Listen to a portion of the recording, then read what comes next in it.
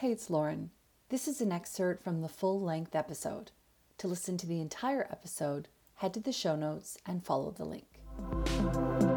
This episode has been brought to you by the Afterlight Institute.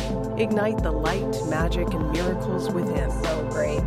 Can we talk about psychedelics for a second, if you feel good with that?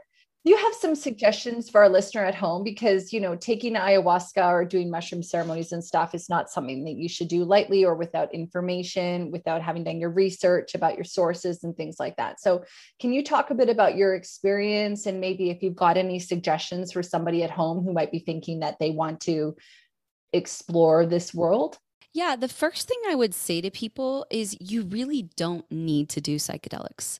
I think if there's anything I've learned is that you don't actually need them. I mean, you already have everything you need. You already have access to all of these portals and dimensions.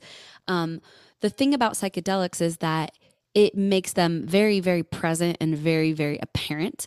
So it makes it a little bit easier for some people to get past the rational mind and actually see into that interdimensionality and actually have an experience of it so they can believe that it's there.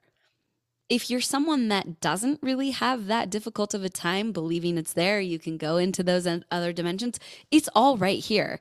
Plant medicine and, all of the psychedelics are just a way to kind of unlock the door and walk in a little easier. But you really don't need to do it.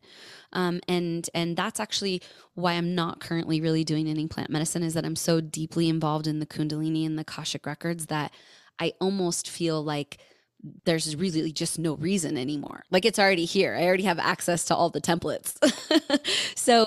But if you are considering it because you're called to it for whatever reason, then exactly like you said, you just need to know your sources. I would say asking for people around you who have had good experiences, who they had those experiences with. There's obviously you can go do those things legally in Peru. You can do those things legally in Costa Rica now. There's lots of vetted places that people have had wonderful experiences at.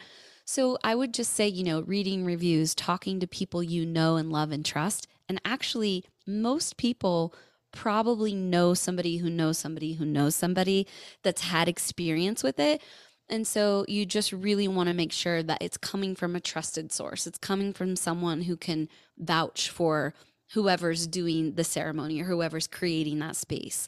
And if it feels right, that's just a personal choice for you at that time.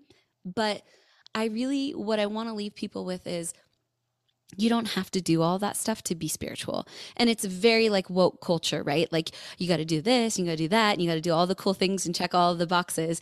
But you really don't. You have everything you need inside of your own conscious mind, your own third eye, your own chakra system to access any dimension or portal that you want.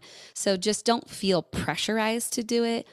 If you do it, feel like it's really coming from an authentic wanting of that experience.